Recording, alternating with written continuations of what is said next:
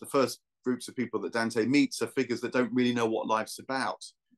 They're struggling. They're looking for leaders. They're looking for a kind of messiah, or alternative, they're looking for a kind of fear, because fear can give life shape and meaning. And we live in a time that's full of fears, and they may be grounded to some degree. I'm not denying there aren't real things to fear, but nonetheless, I think the reason why they dominate the narrative is because they seem to give a kind of negative form of meaning.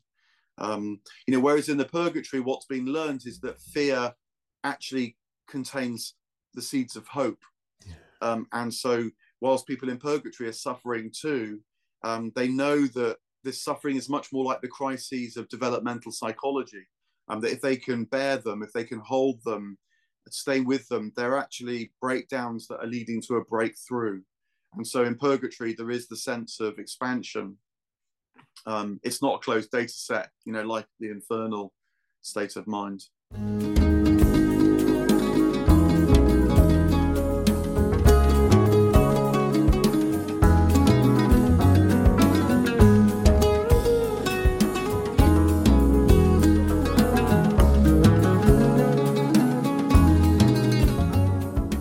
Hi everyone, my name is Balázs Kegl. I'm the host of the iScientist podcast, where we explore artificial intelligence, science, and the scientist behind the science. So today is my great pleasure to host Mark Vernon. Mark is a philosopher, a writer, a theologian, and a psychotherapist. He even has a physics degree, right? So hi Mark, how are you today? Hi there, hey, thanks very much for having me on. Nice to speak to you. Yeah, I'm looking forward to it for several reasons. One of them is that you are my first guest who is not coming from the narrow AI tech community. And so this marks a little bit my objective to open this podcast towards a bigger audience and towards a bigger point of view of discussing AI. So I read two of your recent books. One of them is The Secret History of Christianity, about Christianity and Owen Barfield, and the second one is your most recent book is Dante's Divine Comedy, a guide for the spiritual journey. And I would very much like to bring those into the discussions because they had great influence on my thinking. So the immediate reason why we decided to talk is that Mark had recently made 10 points on AI, and I found them super interesting and relevant.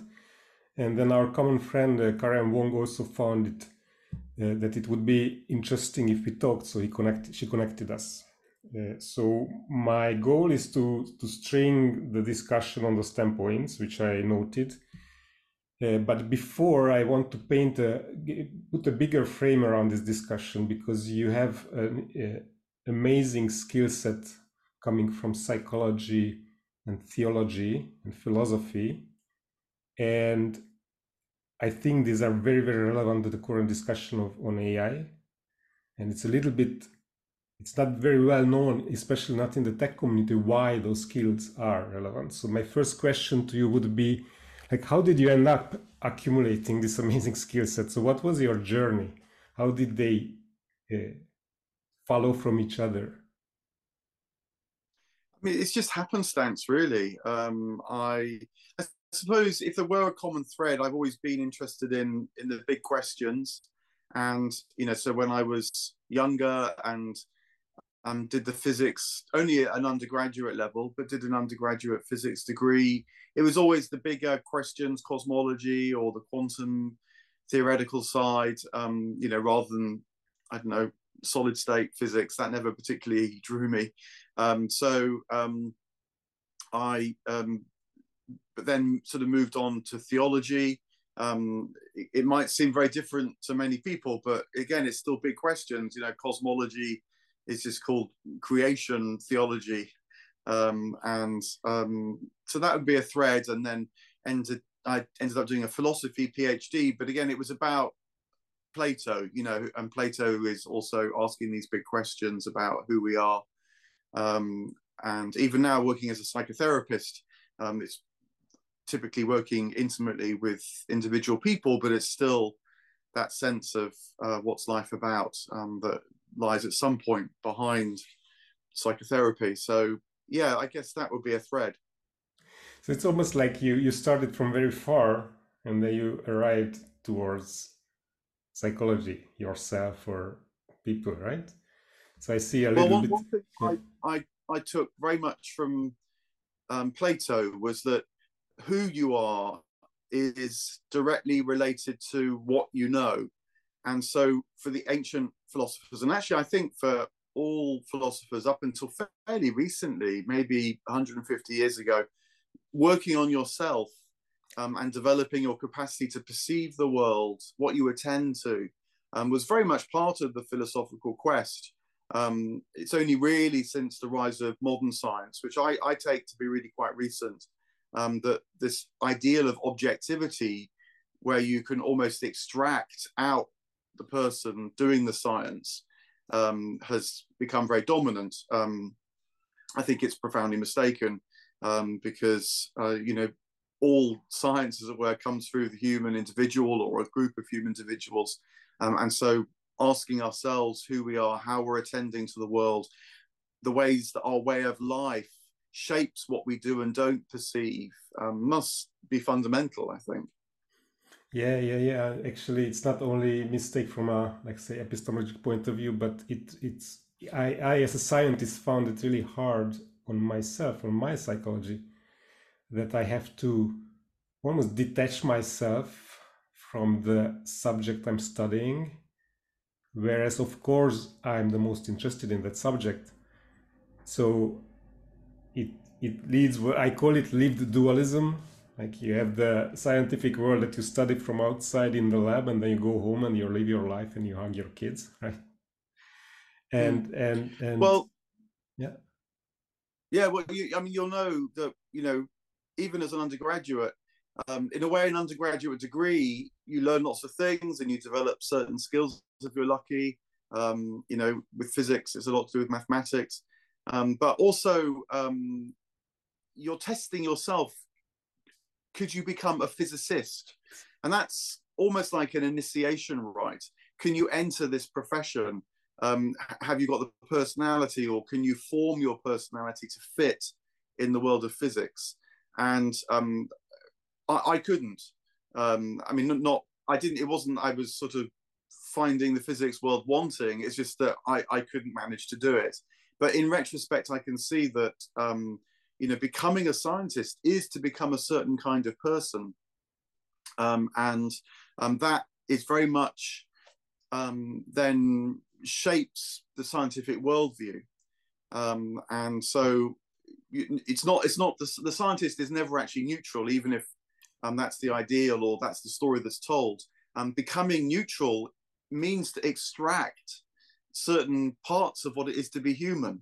And so, the fact that science is a reductive method for the most part is deeply connected to the reductive view of humanity that yes, it has. And we're going to come to AI, but I think that's now playing out very substantially in the fears around AI, that one step back I think, arise quite often from this denuded sense of humanity that is necessary to do science for the most part. yes, exactly. That's why I was to say that AI is becoming this like focal point where the scientist actually has to go out of from the lab, because AI was leaked out of the lab and now everybody knows about GPT, and somehow it became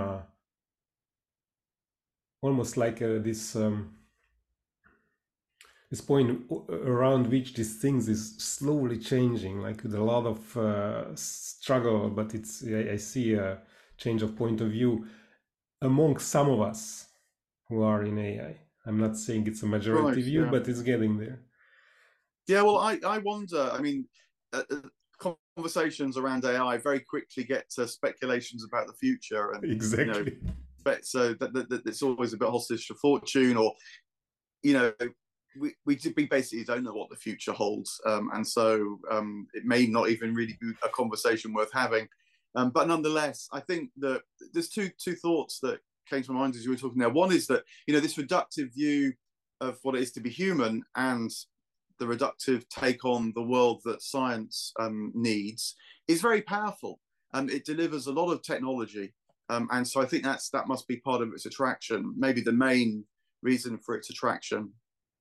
But I think also I do wonder whether you know where AI doesn't progress along a sort of upward incline of progress, but actually I wonder whether it's really more asymptotic. And with ChatGPT, which is remarkable, and it suddenly appeared, it seemed. I don't doubt that, and to all intents and purposes, it's passed the Turing test. But nonetheless, I wonder whether this is another sort of ceiling with that approach to technology, and that ceiling's going to have to be broken in some way, rather than just ChatGPT 4 and ChatGPT 5 moving into some seamless future of general AI, which is often how the story's told. AI technology is often a bet on the future, and of course that brings investment, it brings wealth too. So it's very much in the interests of at least most people working in AI to tell this future story. But I'm very interested in those figures working in AI who aren't often the ones writing headlines. They're the people you meet sort of on the quiet. But you start to realize that this story of progress and inevitable power when it comes to AI is actually a lot more complicated. And you must know this very much better than I do.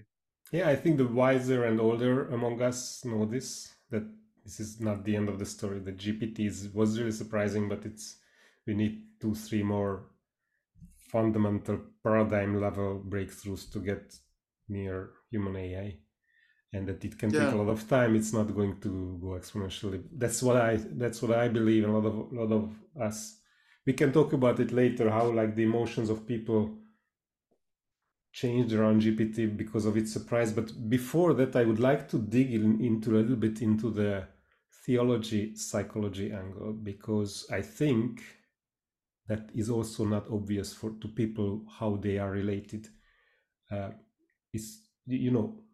If I go to therapy, it's usually like a secular framework,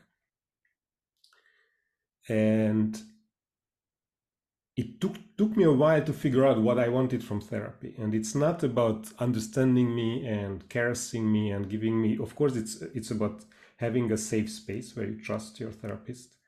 But what I really want from my therapist is to help me figure out who I want to become, which is not easy.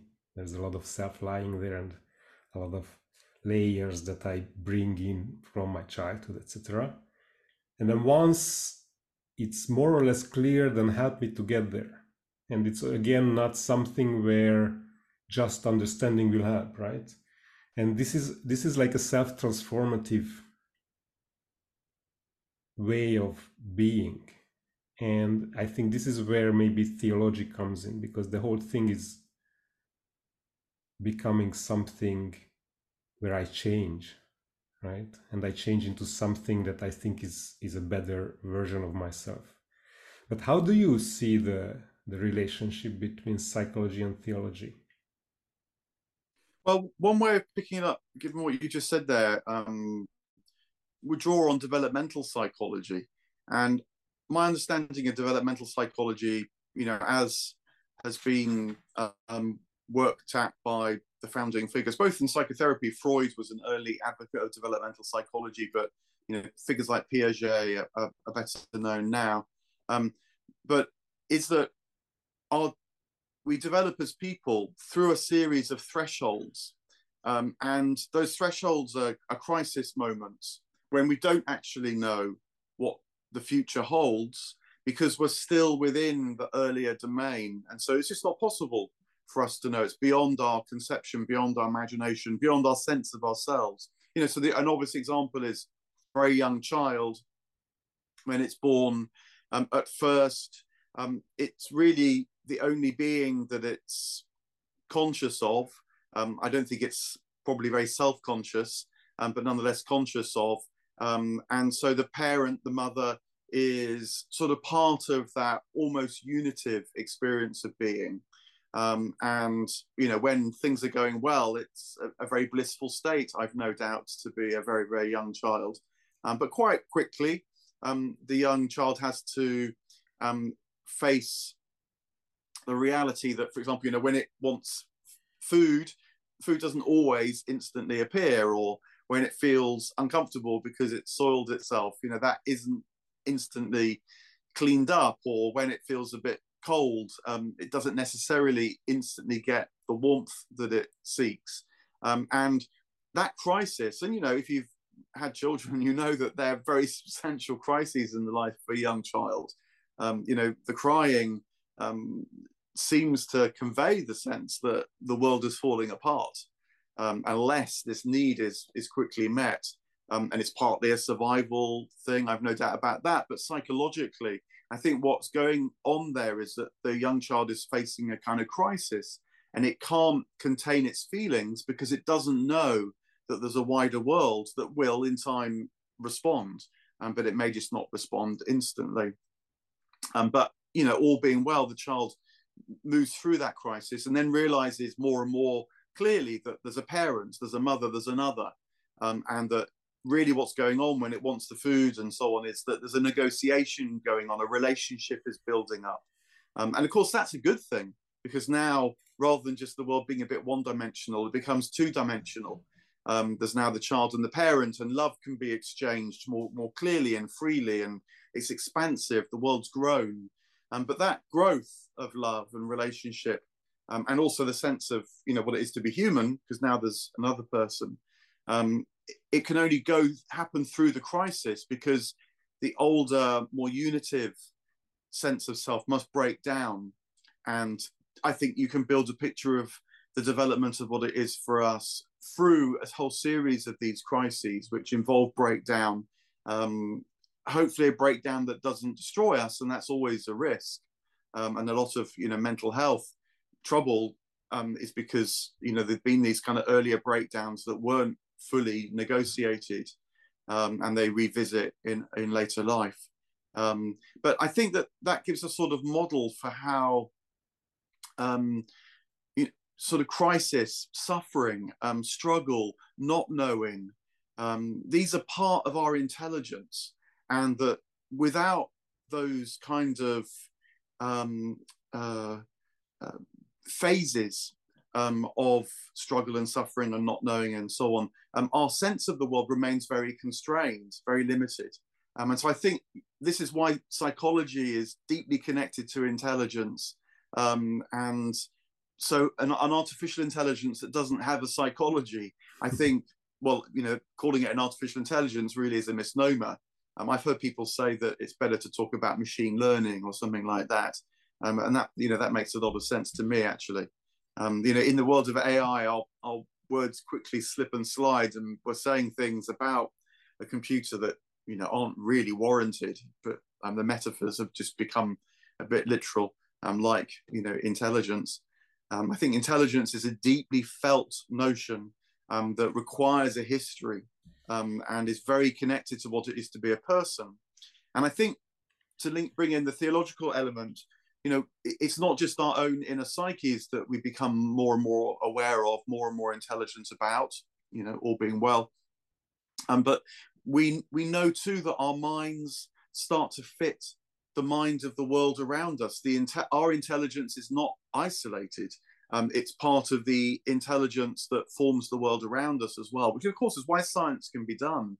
And the great scientists have recognized this, Einstein being, probably the best known example. He very clearly saw himself and his own intelligence as being but a reflection of the intelligence that was in the cosmos. And, that's a very great realization. And again, it's a realization that comes from the struggle and from the sense of finitude. And so having reverence for the greater and maybe even infinitude of intelligence around us. This experience of being human in relation to the cosmos, which, is ultimately a theological experience, is deeply woven into intelligence.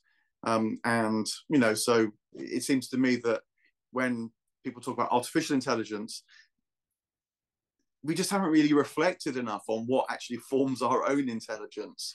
And when the minute we start to do that, and the minute we ask the question of, how science is even possible and so on, the notion of intelligence, instead of having this rather reductive form, starts to become much more expansive once again. Yeah, so I'm actually wondering, because when you're describing the child, the transformation the children go through, a lot of that is driven by biology, growing up actually physically.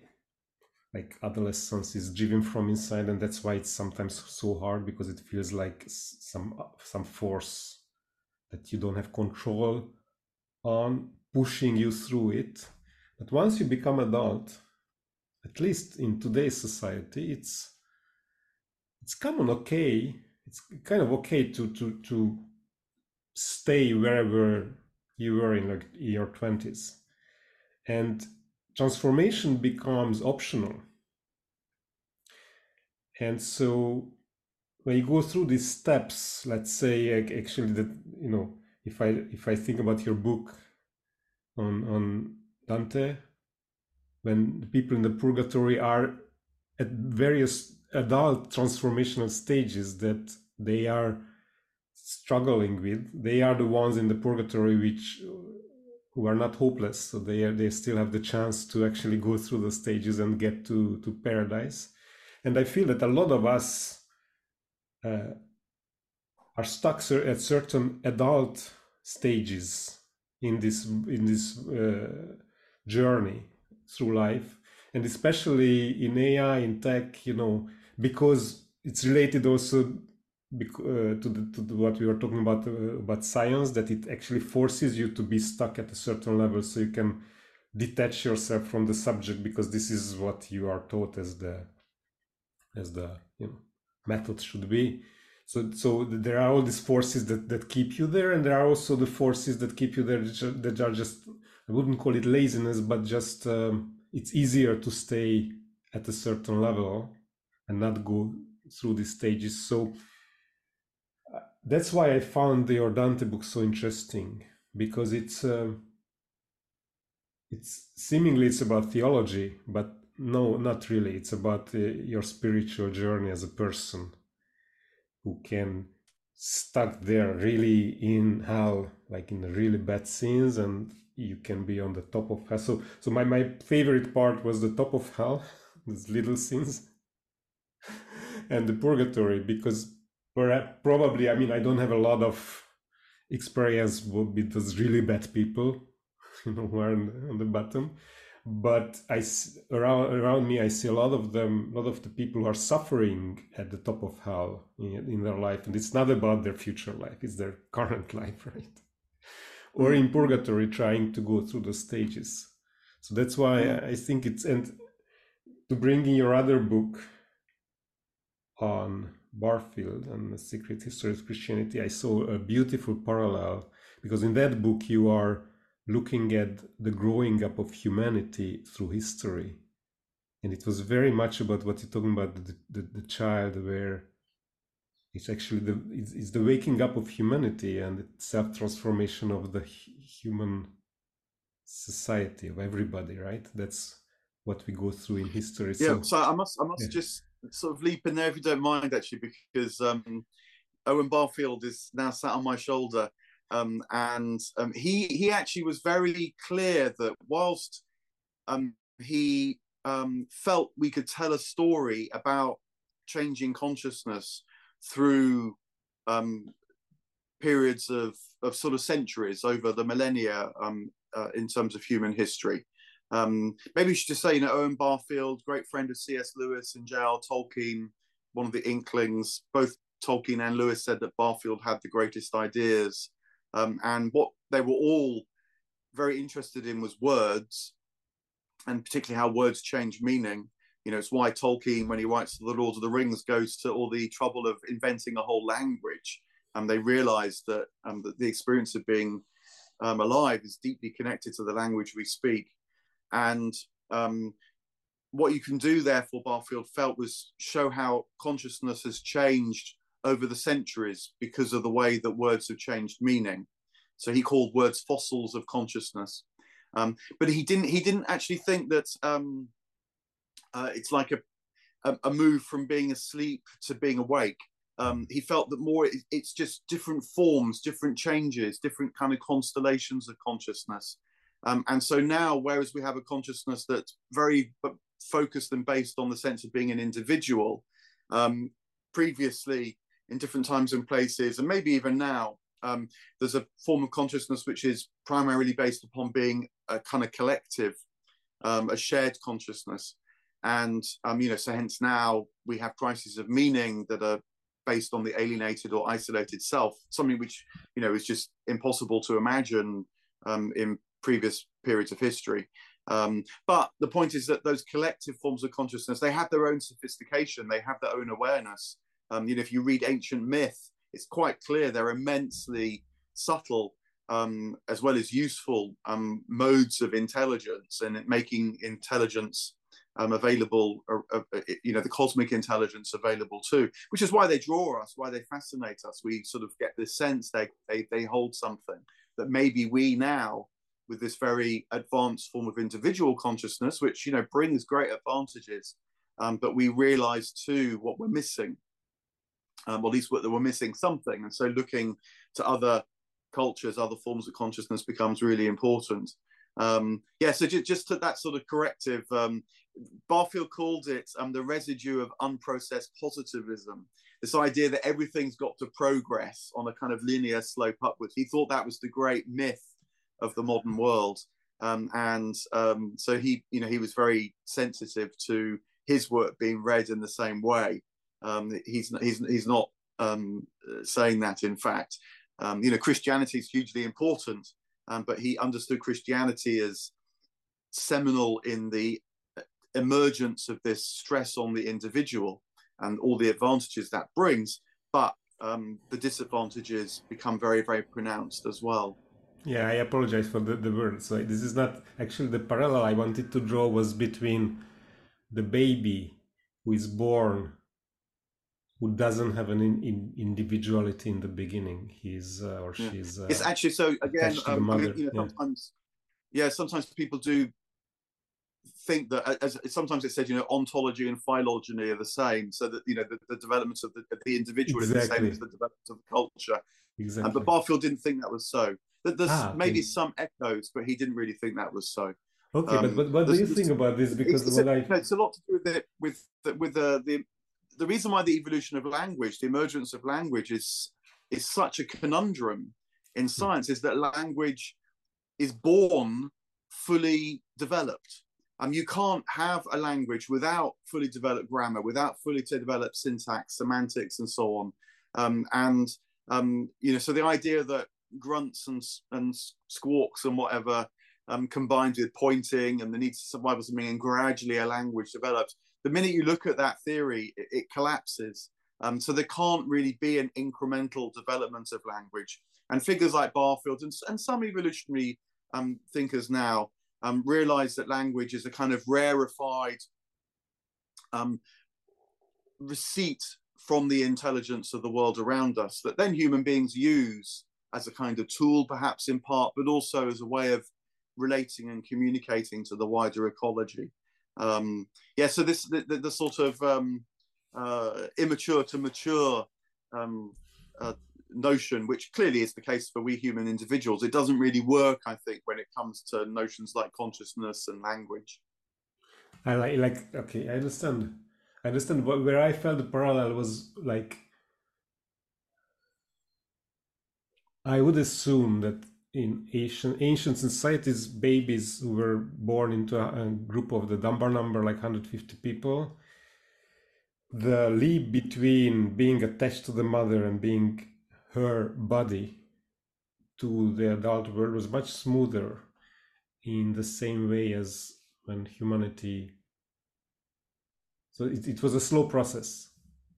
And today, because we have this notion of individuality, which is more like a hierarchy, society notion, we get weaned off very fast from this very early stage, which causes a lot of psychological issues later.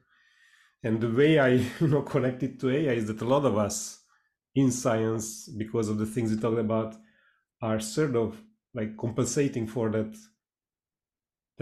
lack of the shortness of that period where we were what you call the original participation. I see this in the individual development to the original participation where you were the same with your mother's body, and so that period is cut very short, and we are separated, and this is how maybe it's connected to that sort of notion within science that we have to separate from the subject that we're studying. So this, you mentioned that the world creates itself such that this is science, and the scientist is the person who is actually can live in with that world. So the two things co-create each other, but maybe there is like a psychological root of this because of the too early separation. I wonder. I mean, just sort of challenging a bit, if I may, what you're saying there. Because something is connected doesn't mean it doesn't have a very kind of sophisticated, advanced notion of connection. I think that if you look at ancient religious traditions of one sort or another, they'll be premised on the notion of connection, but they're in very complex and sophisticated forms of connectivity. Ancient religious systems with their libations and their rituals and their festivals and the sense of the gods in polytheistic systems, they're immensely sophisticated.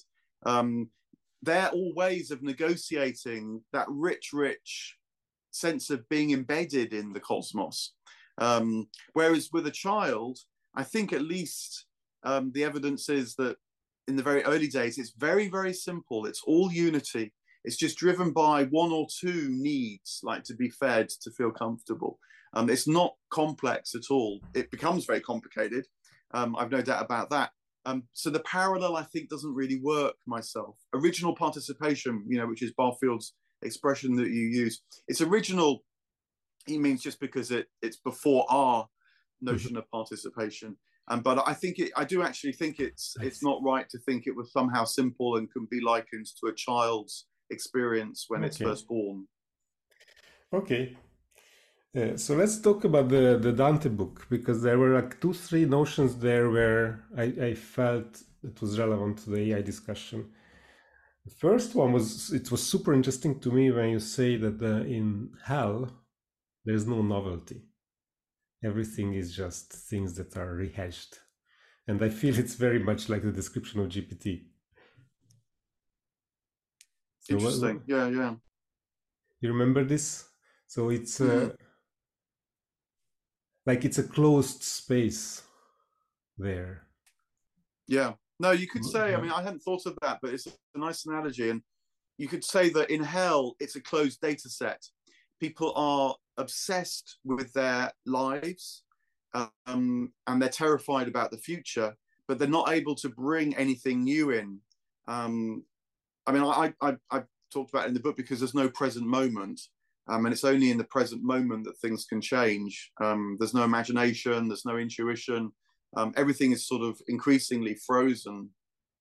But I like that sense. You could say it's a data set where it sort of sucks all the information available to it and tries to, find a way of being in the world. But in a kind of closed cosmos where there's nothing new. And genuine novelty can only really come through the imagination, through inspiration, through intuition, because it's got to come from beyond us. And our part of our task is to integrate that into our lives. But you're right. The infernal state is a bit like certainly a large language model anyway. I love this analogy, and then when you go to paradise, there it's the opposite. Like it's almost like this ideal creative space where you can be in uncertainty without the fears that come with it. Yeah, the sense of desire, for example, has changed. So it's not the desire based on lack. It's a desire based on the joy of knowing more and more. um, and so the finite soul in paradise is able to enjoy the movement through infinity, knowing that, as it were, wherever they turn, there's going to be something more beautiful to see. It's a bit like I liken it, I think, to a piece of music. You know, when you know a piece of music, you want to get to know it better and better and better. And it's because you know the music will keep on giving more and more and more to you. You don't want to know it because you fear you might lose it, which is more the infernal kind of desire. Yeah. So that's what's genius about Dante, is that he very clearly, I think, in the infernal, the purgatorial, and then the paradisal states of mind, shows how they're different. And you mentioned, you know, how the early infernal states, you know, carry a lot of resonance now. In the very early stages, the first groups of people that Dante meets are figures that don't really know what life's about.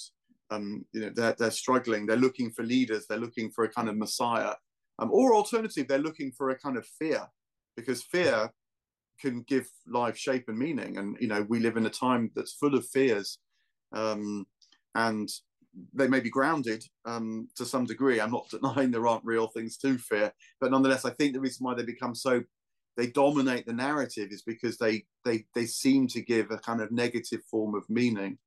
You know, whereas in the purgatory, what's been learned is that fear actually contains the seeds of hope. And so, whilst people in purgatory are suffering too, they know that this suffering is much more like the crises of developmental psychology. That if they can bear them, if they can hold them, stay with them, they're actually breakdowns that are leading to a breakthrough. And so in purgatory, there is the sense of expansion.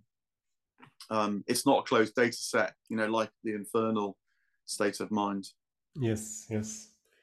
So there was actually one, like, even historically, it's very interesting to me that I think the minor sin of today that's probably the most dominant is addiction, because even technology is so, like, you know, it's optimized for addiction. And in Dante's book, the only point where it was mentioned, it was about gluttony. Like, the only thing you could have been addicted to was food at that time, and it was probably not a major problem, or not a lot of people were suffering from this, because we were like more down in the Maslow pyramid, right?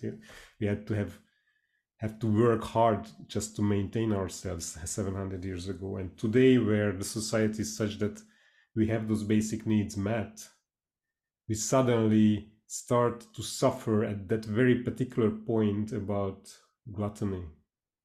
And the reason why I'm bringing this in, because one of, you know, GPT is something that everybody knows, that it seems like the first big lab leak of AI, but it's actually not.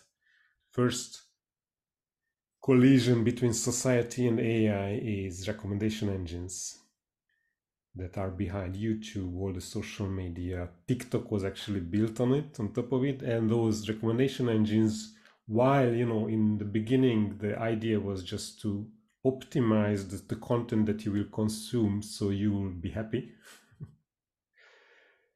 it very rapidly became a tool to hijack the dopamine system, like computer games. So that's why, for me, the gluttony was one of the things that were that from the AI point of view took my attention, and I started to thinking about it in these terms. So what do you think about this? Do you have any experience with this first encounter with AI?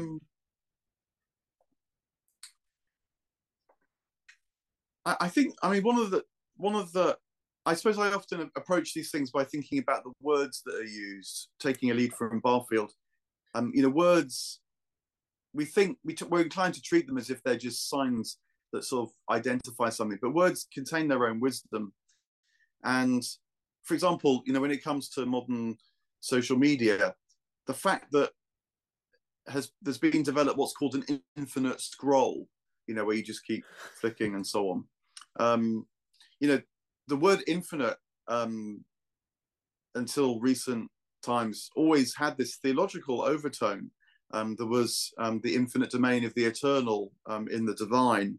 And so the infinite was something that the finite soul had a yearning for, but a yearning that certainly in the mystical traditions would have been known to have been satisfied by seeing within your finitude a reflection of the infinitude of the divine. So the human soul becomes a microcosm of the macrocosm of the soul. Or someone like the poet William Blake would talk about a world in a grain of sand and heaven in a wild flower, holding infinity in the palm of your hand and eternity in an hour.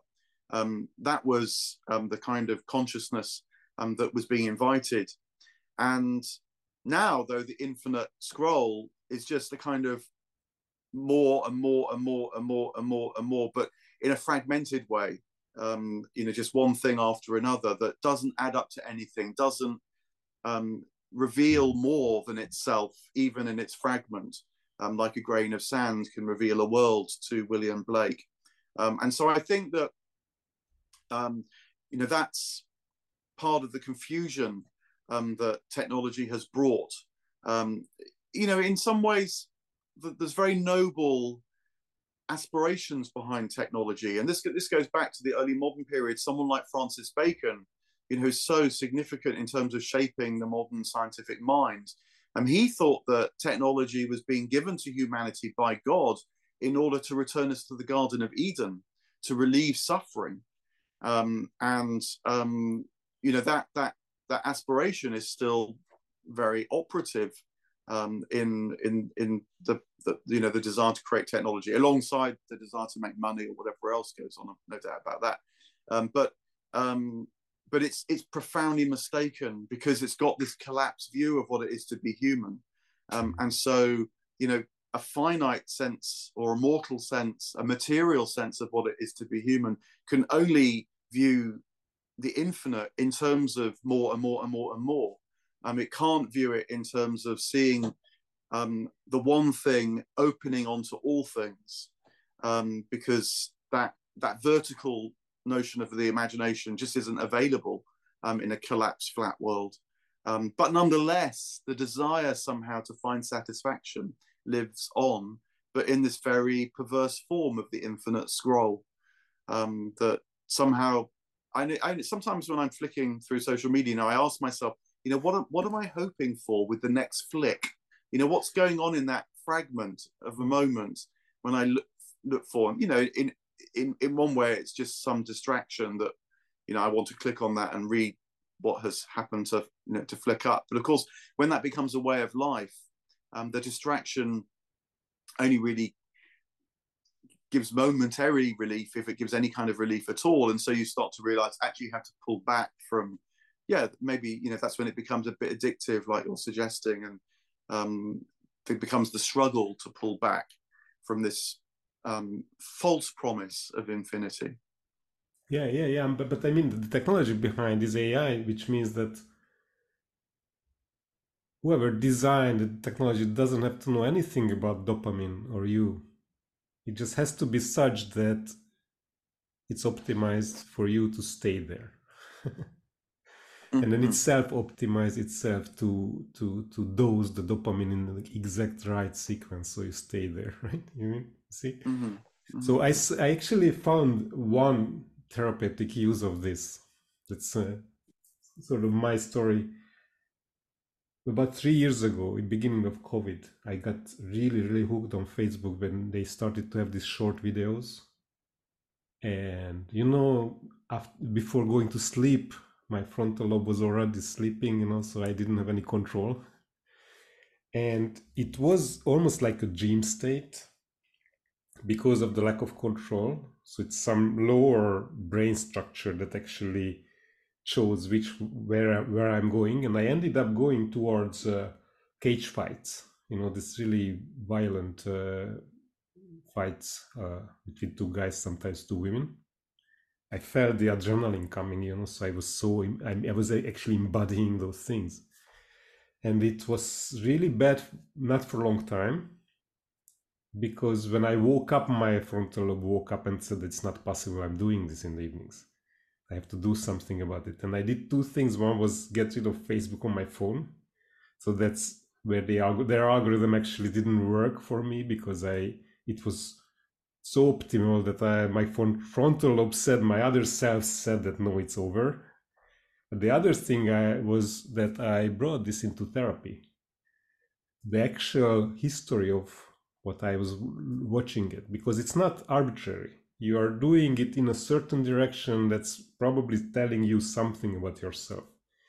And so the decision I made then is that I want to do this. I want to be in a fight. I want to learn self-defense. I was at 51, I went down in the dojo. I was the oldest one and the greenest one.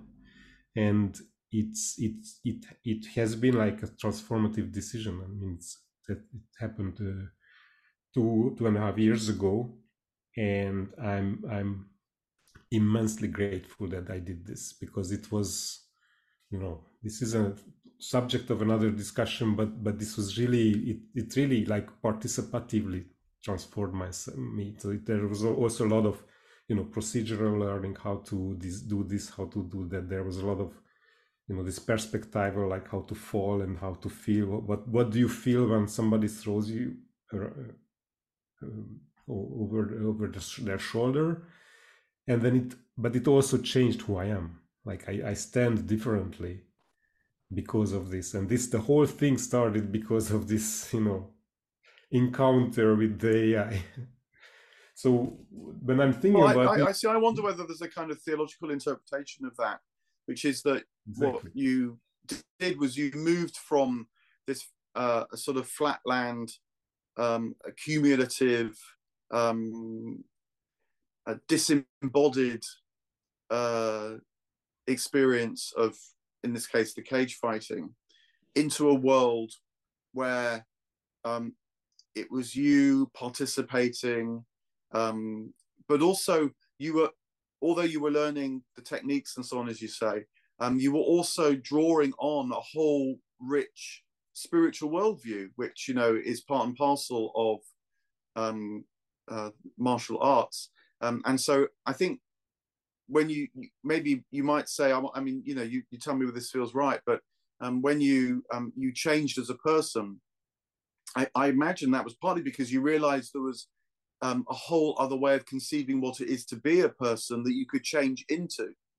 A world didn't just sort of, as it were, open up to you, but presented itself to you that you could then step into through the practice. And so, that in that transformation you described there is the kind of lie of the narrow world of the purely technological. But it also, though, was a portal that you could step through to discover the much broader and richer sense of what it is to be human. Yes, exactly. And the inkling was there from this addictive technology. So it did. So this is an example I tell to people when they just trying to thresh technology, that when you encounter something like that, there is always something in there which you can use for good. And if it doesn't kill you, it makes you stronger, kind of thing, So this is one of the experiences that makes me optimistic, actually, that whatever technology we let throw at us, if it doesn't kill us, it can lead to something better, but not through the actual objective of the technology. It has to come from somewhere else. Mm. Well, to refer back to William Blake's phrase about finding a world in a grain of sand, in a way you might say that technology at first pass, it gives you one grain of sand, then another grain of sand, then another grain of sand, and another grain of sand. But after a while, you start to realize that's not very satisfying. But just one grain of sand itself can open up a whole world. And so your energy or your attention, instead of being fixated on the accumulation, the kind of infinite scroll, starts to be very interested in how the infinite might be contained in the one thing. And so as a way you stop scrolling and enter that world. Yeah, beautiful. So let's talk about the AI, the 10 points. So I have my notes, and it doesn't have, we don't have to go through those 10 points. It's just, it gives a sort of like a story. I liked it very much. It was very concise. It was maybe 20 minutes. And so you started saying that we have passed the Turing test and that it's not a good test. And I found it very interesting because actually John Vervaeke has another kind of test. He calls it or I called it maybe the dialogue test, so the Turing test is basically where you talk to an AI and you cannot say it's not a human, right? That's when it passes they can differentiate between a human and an AI just by this conversational interface. And so John said that no. What you have to do is take two AIs and let them talk to each other. And that was at GPT-3 when he said this, that they go batshit crazy really fast. And I tried it, and they did go very fast towards it's really like the Dante's hell. It's like they go to one sentence and they just thanking each other and repeating the same thing over and over. So that was a complete disaster. Then I did this for GPT-4, and it was much better. It started one question was, it started to talk about photography with itself and just bringing up different types of photography. After a while it was obvious it wasn't human, because human imagination goes like all different directions. And the other one was about more philosophical subject, I don't remember, but what's happened there, that it was starting to summarize the discussion, both of them, just summarize with different words. So that was a much more sophisticated hell. Like it was still not bringing in any novelty, just rehashing the same thing with different words. So it made a big leap between GPT-3 and GPT-4, but it was still very obvious that it was not two humans talking. So I don't know. So because you said in that video that the GPT passed the Turing test, and we have to live with it now, and that it's okay because it's not a good test, right? That was your first point. Yeah, I suppose I was using the phrase Turing test in the way that it's used more journalistically. That a human can have a conversation with Chat GPT-3. I think it does get a bit dreary quite quickly, actually. But nonetheless, the thing that really drew me, though, was actually Turing himself. Who in the paper where he proposes this test himself says it's not a very good test.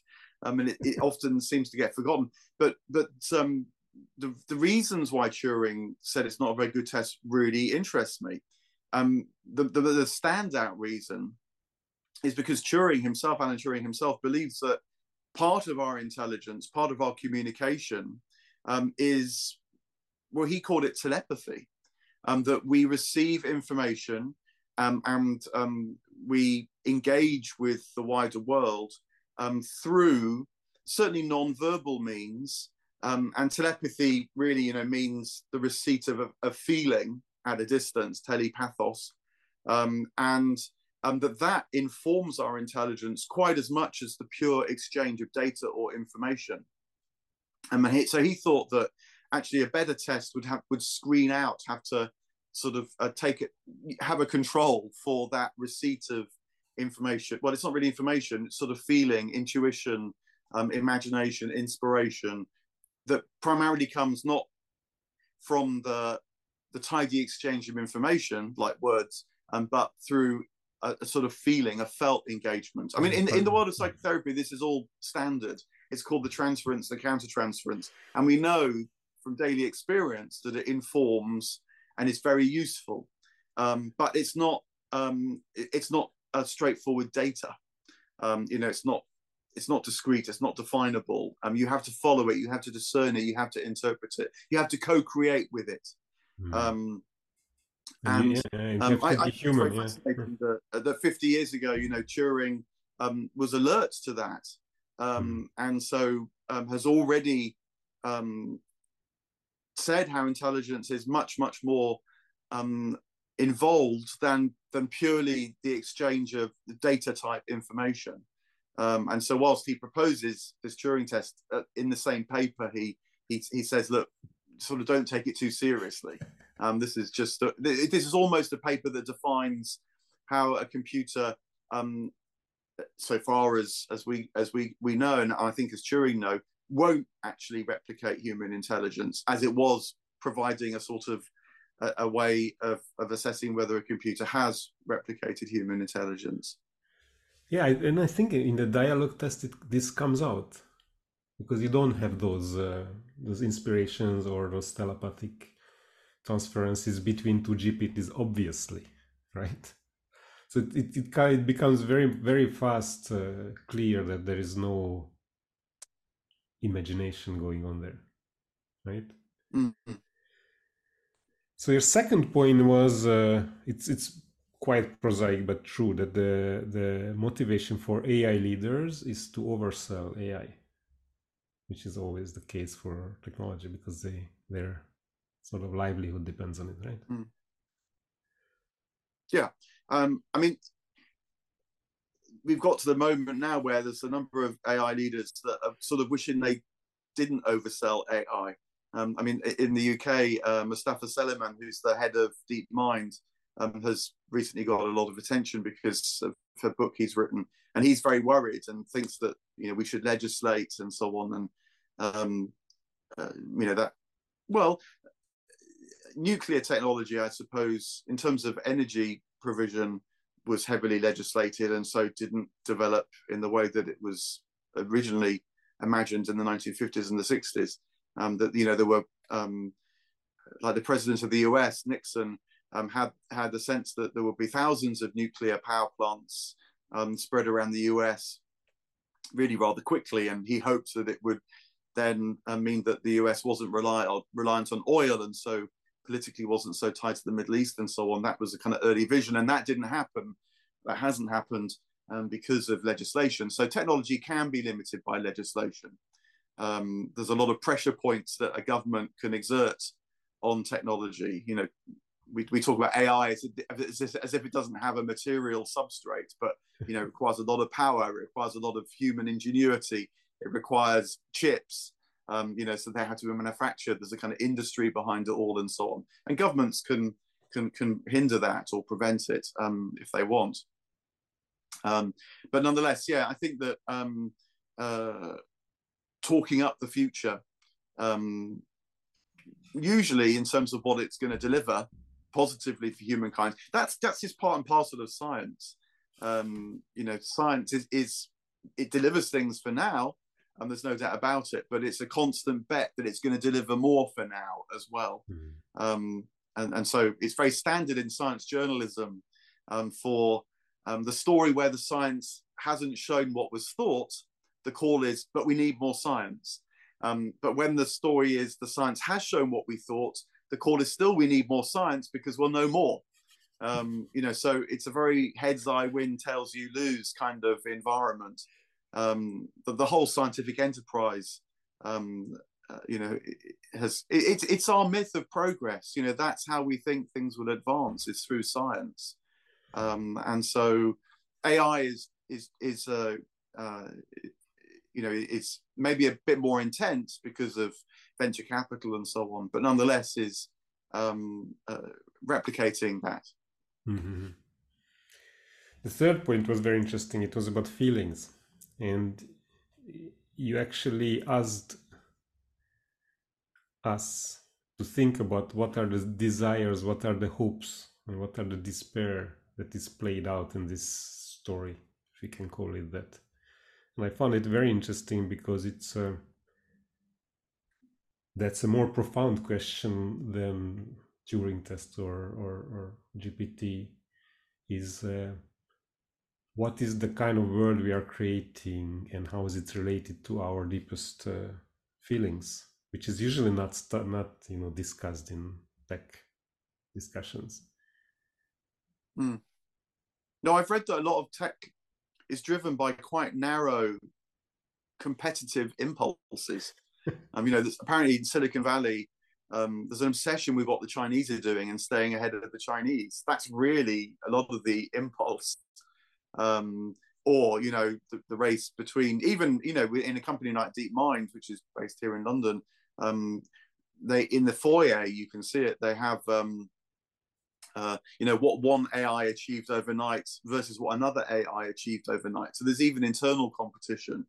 That's the whole industry is in quite significant measure driven by that.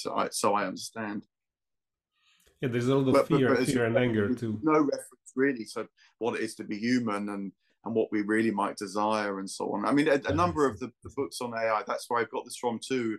That there'll be writers, even if they write about the concerns they have, and they make proposed rules or laws or whatever that they feel are needed, there will always be a moment where they ask this question, though, but we also need to ask ourselves what it is to be human. What do we want? And they have almost nothing to say about that, which isn't surprising because, as we began, to get to that position in the AI world, you have to have collapsed your sense of what it is to be human. That's what it is to be an AI expert. And so, they're not the people to ask this question. So point number 4 is that he pointed out that the goal of science is to propose models, and AI is one model of cognition. But then the model gets confused with reality, and that's another collapse. We can talk about it in this way. So yes, I mean the parallel I was thinking of recently was I did this physics degree, and my tutor is actually quite a well-known cosmologist, and what he does is he builds models of the cosmos on a supercomputer, runs the model, and then compares the results from the model with what's observed of the universe itself. But he never thinks he's building universes in a supercomputer. He knows it's a model, but you wouldn't make that slippage. But I think because we've got so used to describing ourselves as information processing machines, the brain is just routinely likened to a data center. We forget that the model is not reality. It's just a model. So that gets lost in the world of AI. So I would push back on this a little bit, because in my mind, AI is not a science in the classical notion where science is about knowing more or discovering the truth. It's more engineering. Again, it's not to denigrate it, but just like in sort of paradigmatic sense. It's about creating something. So engineers, the goal of engineering is not to discover the truth, but based on what truth we discovered, create stuff, create things that become part of reality. So in that sense, for me, AI is not a scientific product, but an engineering product that was based on some scientific discoveries or computer science. On the other hand, I would agree with you that it's not modeling. It is not cognition, or it's not the real intelligence, but it's more because the underlying metaphysics of the engineering paradigm is that minds are machines. See what I mean? So we are creating machine-like minds. Yeah. I mean, so I guess that I'd have to reframe my point, which is that the human mind is being described using machine metaphors, and so then the engineering feels like it can build the equivalent of human mind. Yeah, there's that kind of intermediate step that's necessary. It ever was thus. Whatever is the advanced technology of the time is used to supply metaphors to describe the human mind. Freud, he lived in the age of the steam engine. He's full of steam engine analogies to describe. We still have them. We talk about catharsis, a sort of release of pressure. Where does that come from? It comes from a steam engine. I didn't know that. It maybe is useful somewhat, but we also realize now, because we're not so caught up in metaphors of the steam engine, that it's limited. And I think so. I guess that as the engineering advances, so the metaphors change. And the engineers actually create the metaphors, right? Yeah, they realize the metaphors in certain sense. Yeah, if a metaphor is using something that is literal in one world to describe something in another world. And in a world of technological advance and where the whole economy is organized around the production of technology, surprise, surprise, we use our metaphors from the world of engineering. But I guess maybe to put it more neatly now, I'm thinking a bit, we don't confuse models with reality, so we shouldn't confuse metaphors with reality. Exactly. Metaphors help open up reality to us, but they're not reality itself. But the funny thing is that the engineer actually realizes the metaphor somehow. So the metaphor becomes creative. Engineering and then is applied in other areas. Wouldn't that be so? Say it again. The engineering supplies the metaphor. That's for sure true, but I was actually thinking that it goes in the other way around, that the metaphor becomes reality somehow. Like the mind is a machine. It's not necessarily an engineering. It's more philosophy. But then the engineer takes that metaphor and makes a machine that looks like the mind, something like that. And then we believe the metaphor. So it actually realizes it. Yeah. We certainly believe the metaphor. Yeah, I think that's right. We certainly believe the metaphor.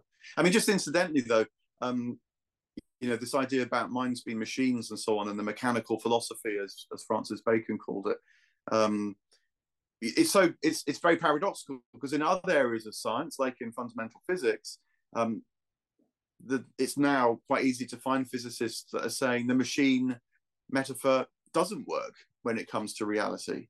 And there's a growing part of modern physics that is talking about reality being much more like an organism, and that machine interactions are just a tiny, rather specialist fragmentation of that much broader notion of interaction. I mean, you get this a bit in information science now.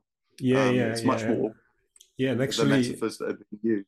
The organism metaphor is very interesting, because there are some people like Michael Levin who start to use the organism metaphor for engineering and say that once we have AI everywhere, these kind of adaptive algorithms, we will have to think about the totality of them as organisms, that rather than controllable machines. And so control becomes persuasion, like what we do with minded creatures. We cannot control them totally. We can try to persuade them to do something, and that's how a lot of biological organizations work. It's very interesting if this metaphor takes off, because it will redefine what engineering is. So I'm very much living it in my research, actually. Yeah, interesting. Yeah. But then you have to watch the direction of travel. So the need for a different metaphor to describe reality, because the old metaphor has stopped working. The machine metaphor in this case has stopped working. So you look to organism or organismic metaphors, if that's the word. But reality, as it were, is the ultimate arbiter of these things, you might say. Not what the engineer is building. What the engineer is building may be very, very useful and complicated and sophisticated and so on. But they become part of reality. So it goes back and forth, because we create reality, right? But it's. Well, I think I would say we co-create. We participate in reality and can amplify it and dwell in certain parts of reality and so on, by the worlds we build, the cities we live in, what we read, the art we make, and so on.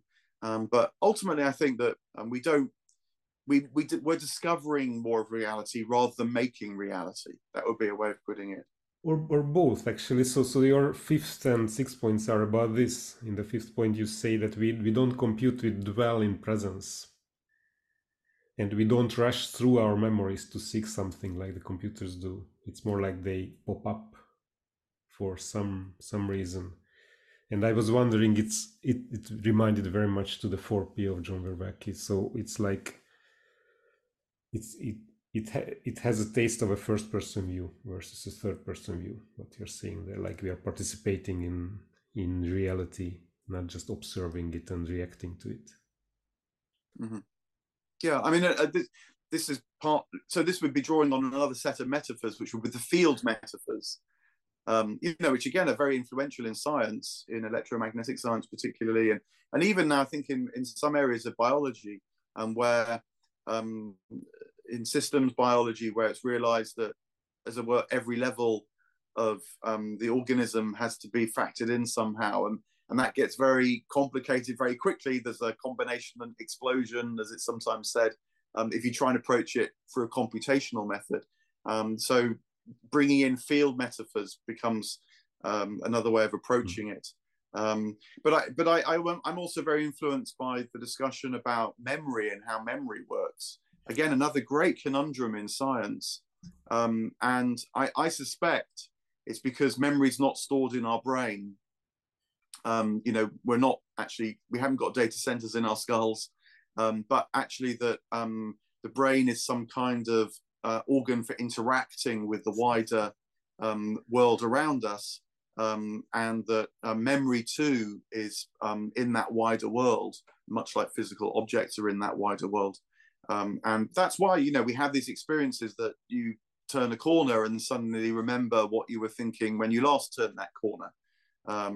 And it's why, we don't have memory recall, like a computer diving into a sort of chip, looking for the relevant bit of data that's been filed away correctly, but that we muse and we somehow go into our bodies, and a much better way to remember things is actually to have a sort of open mind rather than trying to go through everything that's in your mind. Now, this is more controversial, the idea that memory is not stored in the brain. That would certainly not be the standard hypothesis.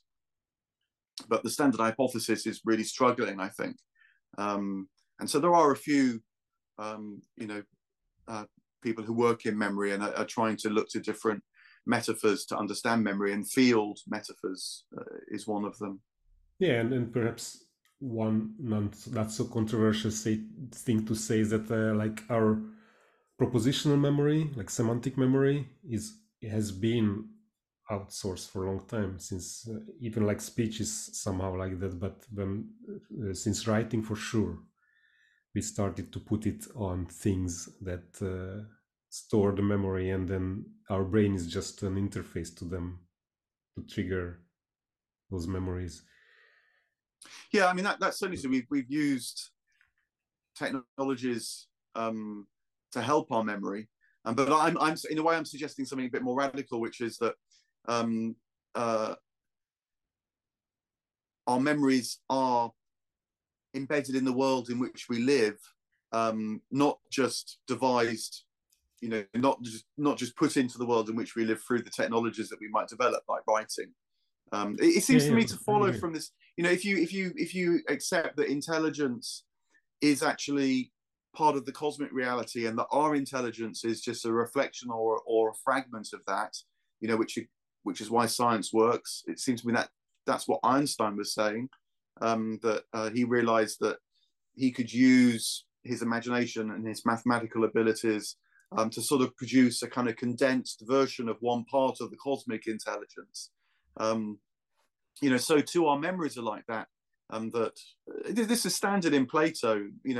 Plato says that memory is really recollection, it's remembrance, and so the person with a good memory isn't actually someone that can just stack up a list of things in their mind, but is someone who is open through the person that they are to the world around them, and so is visionary, for example.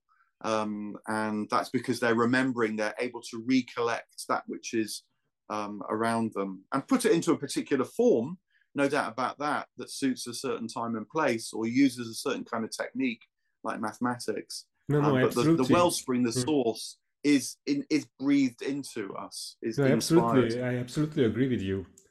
Just I thought that it would be easier for someone who gets this thought first time to understand that it's already started with the semantic memory, but then you have the procedural memory, how to do things that are obviously related to the objects we surround ourselves with and use tools basically, and then episodic memory. So these are the four things in Vervake's system: semantic, procedural, episodic, and the self. And you are very much talking about the top two ones, the participatory and the perspectival levels, where basically what you're saying, if I understand correctly, is that yourself and your perspectival, so episodic memory, things that happened with you are not in your brain, but they are also outsourced. And it's a very interesting thought, because it means that we are connected, right? I mean, you may be saying this actually already, but even procedural memory, like driving a car, for example, when you have to remember the procedure, you're not very good at it. But when you can get in the flow of all the traffic and everything that's going on around you, so a good car driver actually is much more able to receive from the world around them than they are just know what they need to do next. And if they have to concentrate too much on what they need to do next, they're not a very good driver. Sport and musicians, it's very well known. Like musician just sits down and plays the yeah. And sometimes you have to start it from the beginning because you cannot start in the middle. It's very interesting. Yeah. Okay, so point number 6 was that technology is unadaptive. So it reminds me to the Dante's Hell, actually. And that the world we live in, is already adapted to technology. So technology is not taking over reality, but reality is built in a such way that technology fits in. And it's reminded very much, reality, the reality that shapes the modern world, which I think is a kind of a very particular take on reality. Yeah. I mean, it reminded me to Jan Magyar Christ's two-hemisphere world, where how the left hemisphere takes over and actually build a world in which it feels good, right? And so it dominates and our internal world, scientific, dualism, and outer world, these squared cities and nature left out and technology, and how these two things, co-create each other. It was very interesting. Yeah. And again, I think that it's important to remember that the dream of like the perfect thinking machine is an ancient dream. And you can feel it, you can see how it existed in various parts of the world in history, but it particularly becomes the way that the modern world starts to shape itself, again, with figures like Francis Bacon. Francis Bacon dreams of the perfect thinking machine, and he feels that it would be better than a human thought, because for Francis Bacon, it wouldn't be distracted by emotion and feeling and so on. I mean, I think that's mistaken myself, as we've been saying earlier, but nonetheless, this is the kind of dream.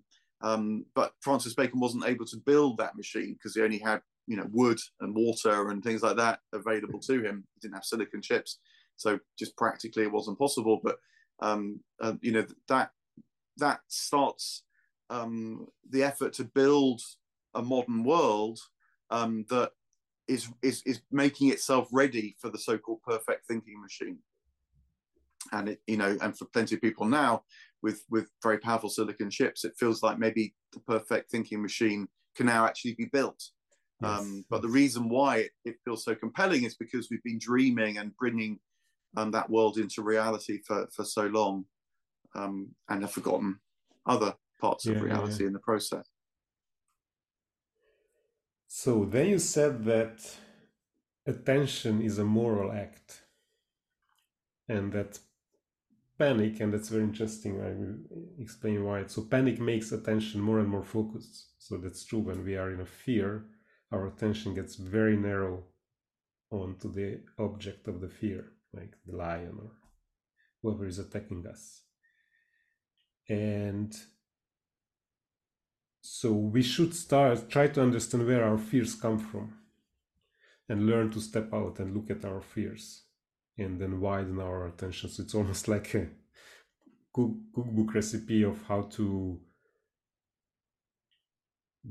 not to push down, but how to manage your fears. And I think this is very important, because what's happened historically is that GPT did not just surprise the big public. GPT surprised a lot of researchers that were saying like 3 years ago that this is not possible, including me actually. I didn't think that this very simple paradigm of just trying to predict the next word on whatever corpus and whatever algorithm, that this paradigm will lead to algorithms like GPT that are so good at conversing with us and giving us plans and giving us information.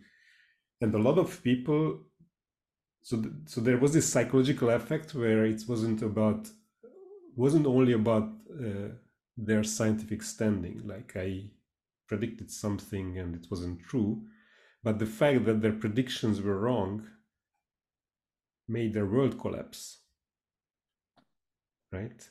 So they had to deal with also this problem of, okay, maybe I'm not that good at predicting things.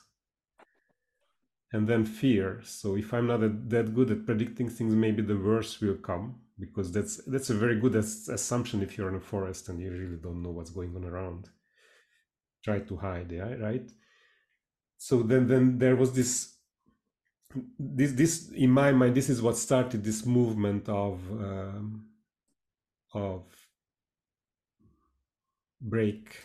putting brakes on AI and trying to stop or trying to slow it down, which is actually maybe not a very bad policy, but this is the way I see the like the psychological roots of this. And when you say fear makes us narrow and we should understand our fears, this is what it reminded me to.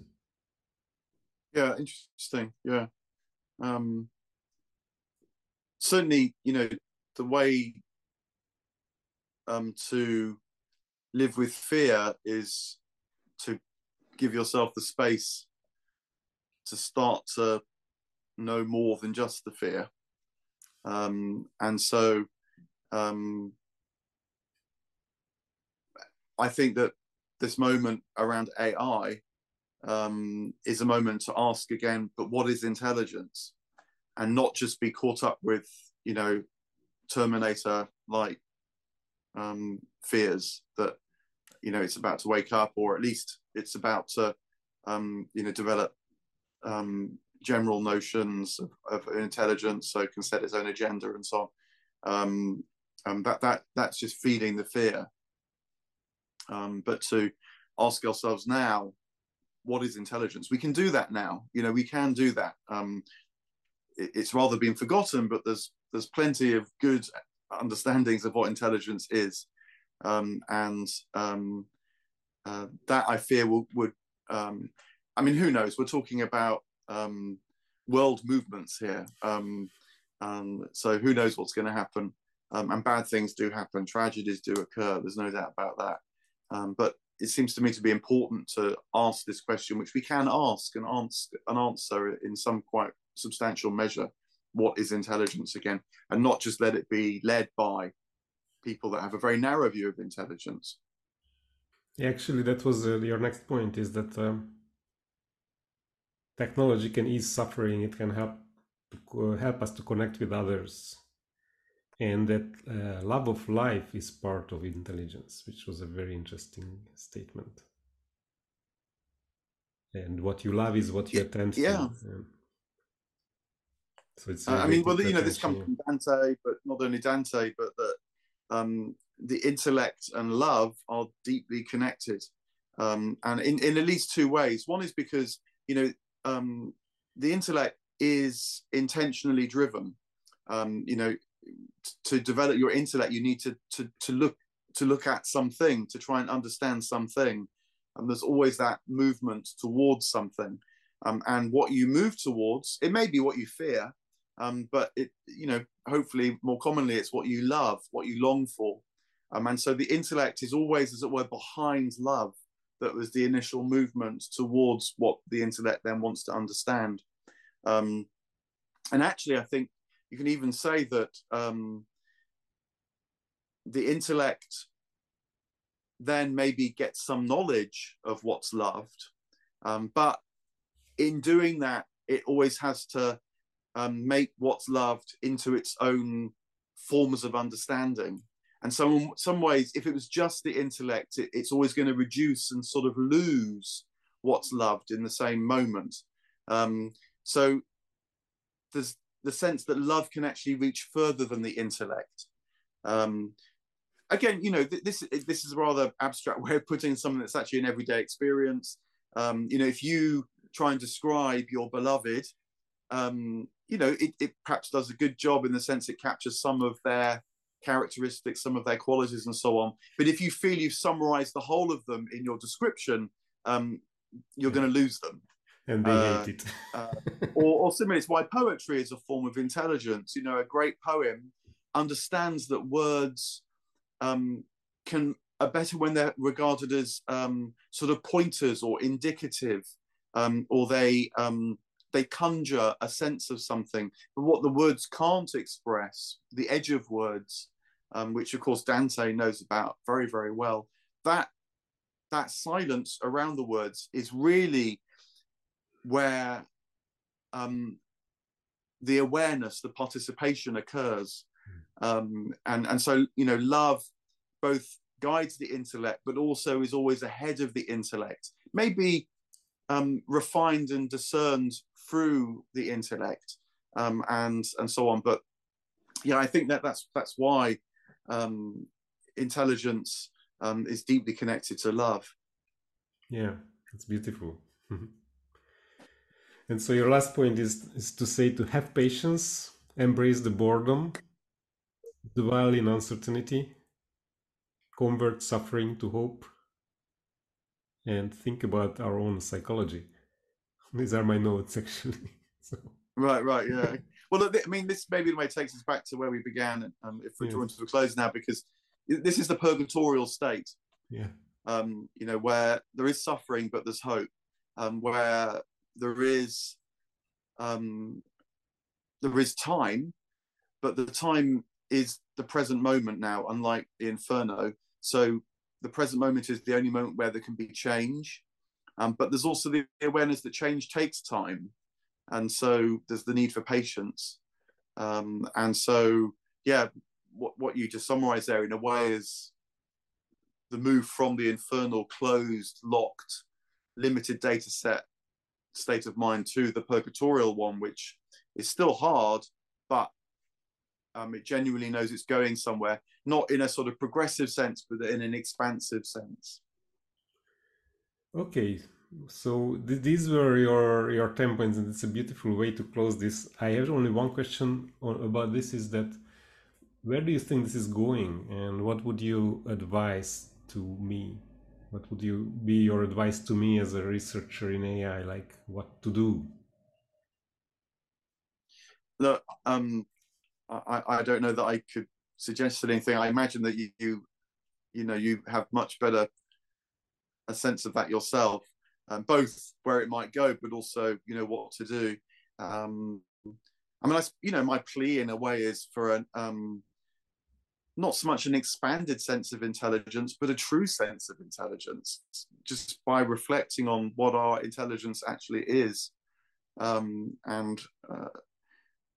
If we want to grow in that of which we already are, and rather than just build models that no doubt have a certain kind of power, and I no doubt will bring change, don't get me wrong in all this, I'm not saying this isn't very significant, but can that significance be a prompt to become more aware of our own significance once more?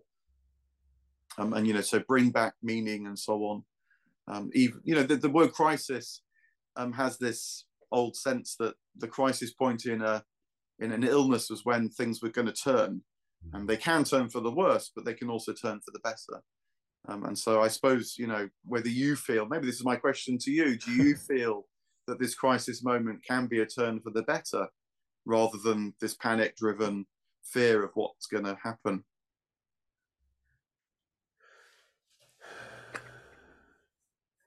I'm personally very optimistic, but it's I don't know where it comes from. It's mysterious because people with the same background and same upbringing can be very pessimistic. I I very much enjoy my work, which right now actually, with GPT it's actually narrowed the scope because everybody somehow jumped on language models, and AI was much broader than that, and it's still much broader. So I'm not much into that direction. I also think that that sort of language model thing is limited. We fed most of what has been written by humanity ever into these machines, so there is not much more data.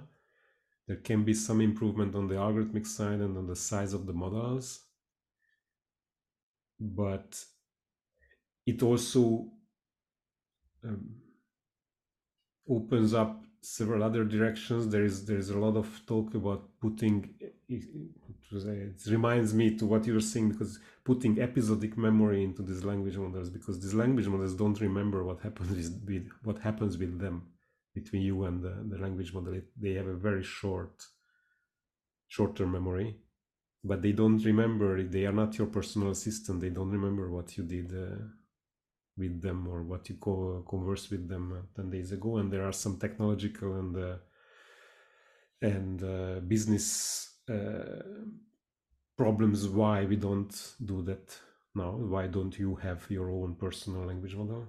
So there is definitely some opening there to make them more personalized, but in terms of like containing more information, it's not possible because there's no more information. Everything is there that was written. There is some direction into multimodality, so models that can also look at pictures and video. But in terms of our discussion, I think like metaphysically they are limited because they don't have a body. So what I'm interested in the most is embodying these things. And if you don't even have to think about complicated robots, like just put AI in a little device like your Wi-Fi antenna that you can communicate with it. It can learn your habits and adapt to them. And that goes into this direction of Michael Levin's paradigm change to think about these systems as organisms more than just machines, because once your Wi-Fi learns your habits, it adapts to you, it will have an individuated model about the world. It will be your world. So if you swap your Wi-Fi antenna with your neighbor, they will not work. If you buy a new one, the old antenna will have to teach the new one about what it knows. And these are more like biological analogies than engineering analogies, because we used to just download the old one to the new, but it might not be possible. So Yeah, I've heard people. Is this connected to what you're saying? I've heard AI people say that they think the future is much more going to be cybernetics so rather than actually, modeling. I didn't understand that what you meant by this. This was one of your points that I didn't mention. So what do you mean by that? So, Cybernetics. as I understand it, cybernetics is um, the way that technology is always integrated with particularly with the human body, but maybe with other bodies as well. So rather than building models and as it were then operating within the closed cosmos of the model itself, there's this constant exchange of information, from the person to the technology. And so someone who has a cybernetic arm, a false arm, it wouldn't work if the computer in the false arm had to constantly build a model of the world in which the arm was, because you get again this sort of combinatory explosion. But instead, there's the interface between the human intention, the mechanical arm, and then the world itself. And so you have that sort of cybernetic flow. Yes, I know. I agree with that. That it's a really good direction, and it also matches what John Verrock is asking for. That when, you know, there's this big word in AI called alignment.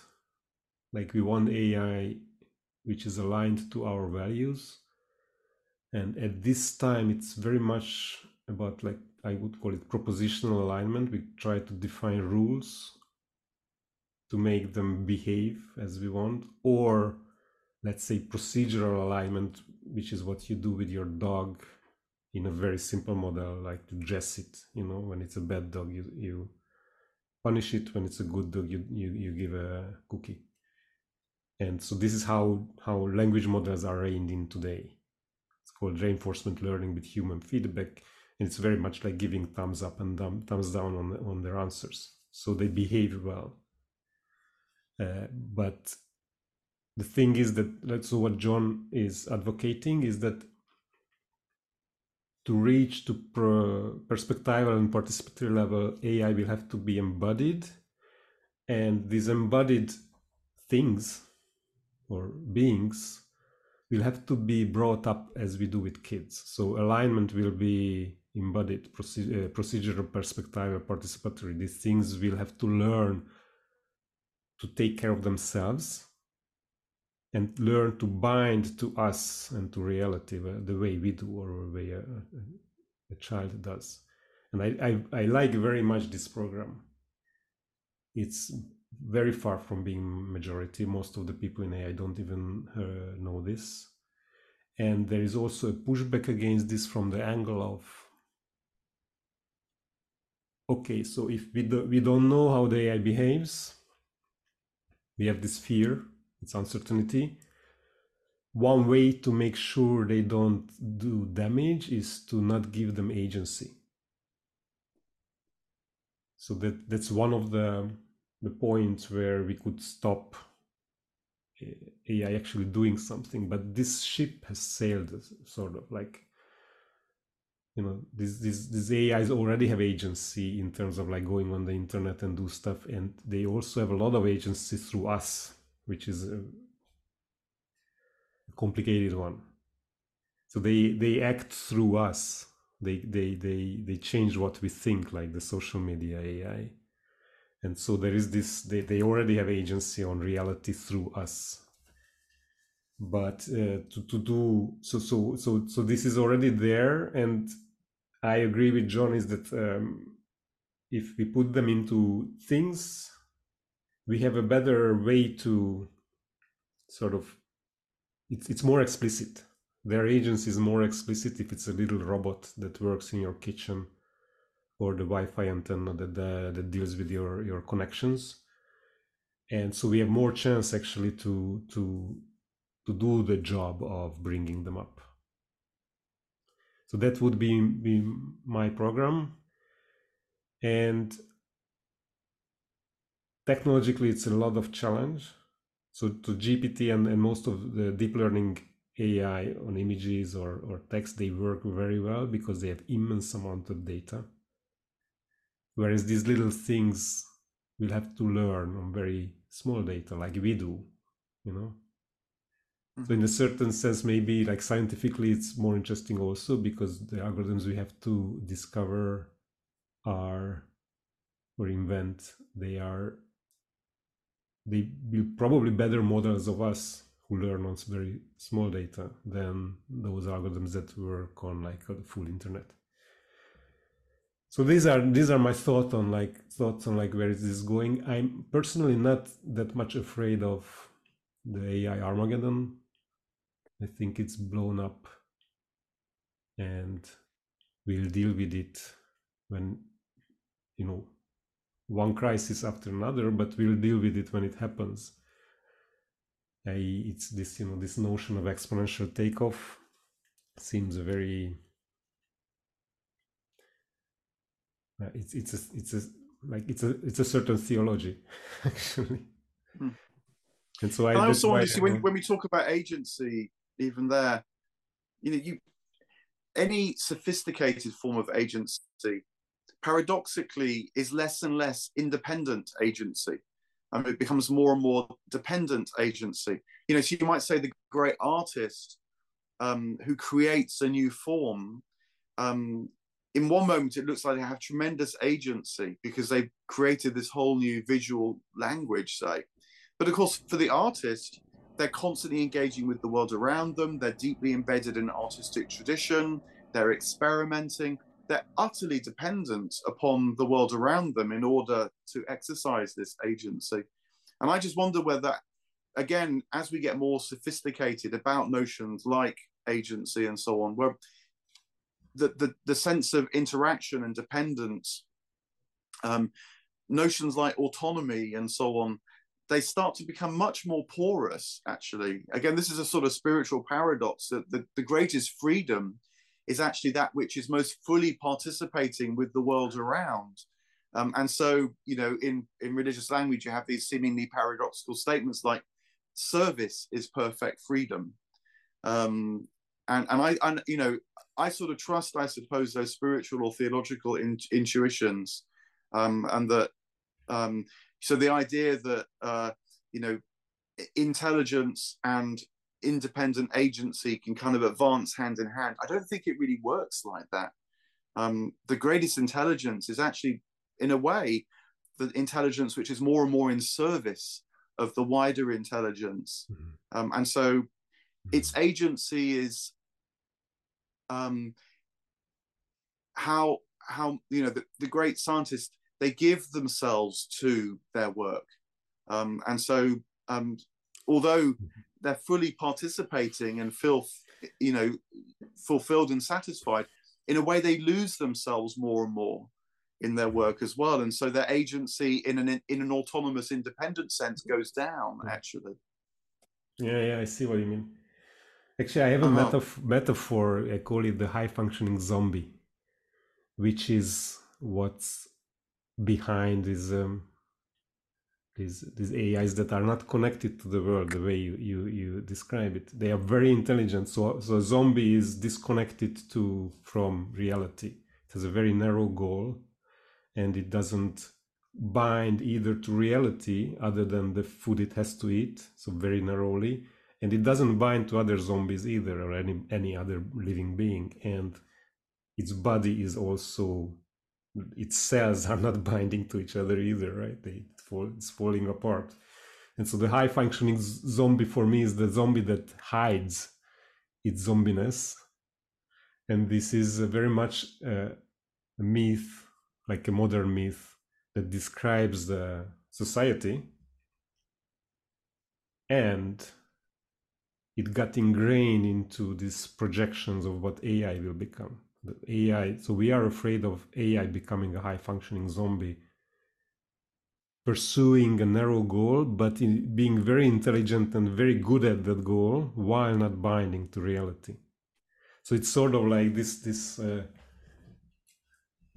artist that is at the same time very intelligent but disconnected from reality, which doesn't exist. So evolution takes care of this, right?